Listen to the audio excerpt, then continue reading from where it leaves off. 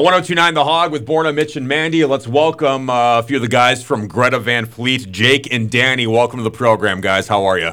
Hey, we're doing well. How about you? Yeah, we're good. We're hanging in there. A week out before Christmas. What are you guys up to for the holidays? I mean, it's weird. It's a weird question to ask because who knows what anyone's really doing. But what's the plan here the next couple of weeks with you guys? Well, it's certainly going to be a holidays like no other. So it's kind of up in the wind at the moment. Yeah, I think you guys did like what a lot of bands did with you guys were relentless touring, and it all shuts down. Was that tough to adjust to? I mean, how world shuts down. What did how did you guys react, and did you just get back to work on writing new music, or had that been a thing going into even before like coronavirus and lockdown and touring stopping? Yeah, I mean, it's kind of a double-edged sword to a certain degree. I mean, there were so many like beneficial aspects to it, and so many aspects that were awful, like the cancellations of tours over and over again. But I suppose one positive that came out of it was the fact that we were actually given more time to continue writing and putting songs on the new album, which fantastic, but I suppose on the other hand, still waiting on touring is one thing. To be, especially being like a live performing band, which that's at the ethos of what we do. So, I mean, there's like they've developed the vaccine, so I think at this point we're kind of just waiting on the the industry itself and kind of heeding the word and waiting until we can get back out there, but certainly missed touring and missed the faces and all of that. Yeah. Well, we missed you, and we missed concerts. Mm-hmm. I'll tell you that. Yeah, and you guys are young. I mean, someone's got to be first. We'd say that to a lot of bands that have been out there. And I know you've got, there's management, there's people, and crowd safety, but you guys are young guys, and somebody's got to pull the trigger and go, hey, you know what? We're going out. We're going see first. You safely, and let's do it.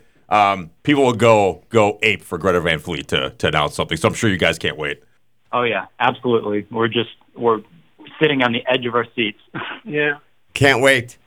All right, I'll ask now. Some people that aren't familiar with the band, there are three brothers in the band: Josh, Jake, and Sam, and then Danny. And then is there another part-time guy that travels, or is he a full-time guy now? I'm a full-time guy. There's just the four of us. Okay, they're all full time. I think you thought there was a fifth. I thought there's a guy all four, on another feed. There was a guy that they put on. His name's Kyle something, or I don't know what. Maybe that was. Oh yeah, that was a previous drummer of ours. He's still on. Yeah. Get him off that Wikipedia page, man. Get him off. But the three brothers and then Danny. Danny's with us today. Yeah. Danny, is it difficult not being a brother? Because these guys know each other inside and out. I'm sure they fight like cats and dogs sometimes. Other times the world is rainbows and unicorns. But when you got on board and you're with the three brothers and you start kind of getting in with these guys and everything else, what was the most difficult thing, and which one of the brothers messed with you the most? Well, so the reason I basically met them was because I went to school, well, with all of them, but I was in the same grade, the same age as Sam. So we'll answer that one real quick. Sam was definitely the one that messed with me the most, just because he and I were high school buddies. Nice. Yeah. But overall, I wouldn't really say it's difficult being the one person that's not a brother, because we don't really look at it as blood related and not blood related. We're kind of all equals to each other, and we always have been, because it really just comes down to the music at the end of the day. Well, there's other bands that have brothers in them that sometimes fight. Black Crowes, Hanson.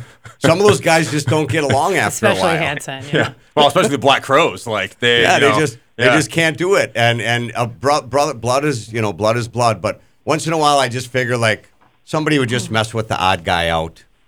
That's just how. I know if me and my brothers were hanging out somewhere, we got a buddy that went to high school with us. But after a while, we're going to make them jump over the fire that we just made. He's the first guy to go and jump, and then we'll all jump. All right, so I want to talk about the name Greta Van Fleet, which I didn't realize was a real lady. I'm not going to lie to you. I saw that on your Wikipedia page. I'm just going to tell you. So I want you to kind of like tell the story of that, because I think that's super interesting that this lady is real. And then how did she, like, why was your family talking about her? Why was she the one that you guys chose? How does she feel about being the Greta, you know? Yeah, it's interesting. I mean, I suppose it was a long time thing. It was like, trying to come up with a band name and all of that was the beginning. We had a show coming up, like one of our first shows, and this must have been like 6 years ago ish, perhaps. And we couldn't come up with something, and it was like our previous drummer, I think, said, I couldn't. I had to miss rehearsals, I think, and so he said I had to go cut wood for Greta Van Fleet. I'm gonna step out. I'll be back next week, and so it was like, wow, that's interesting. That name, it sort of struck a chord. It resonated, I think. So we just took the N out, and that's kind of what we stuck with, How old of a lady is Greta? I think she's in her late 80s at the moment. She's definitely in her 80s. She's a town elder for sure. Yeah. Did you give her a couple grand for using her name? Right? Or a T-shirt, a prize pack?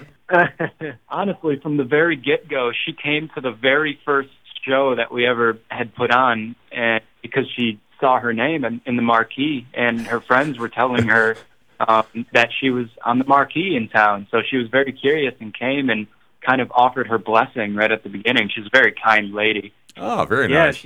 Yeah, she stayed through like a 2-hour, rock and roll show at, the local hall.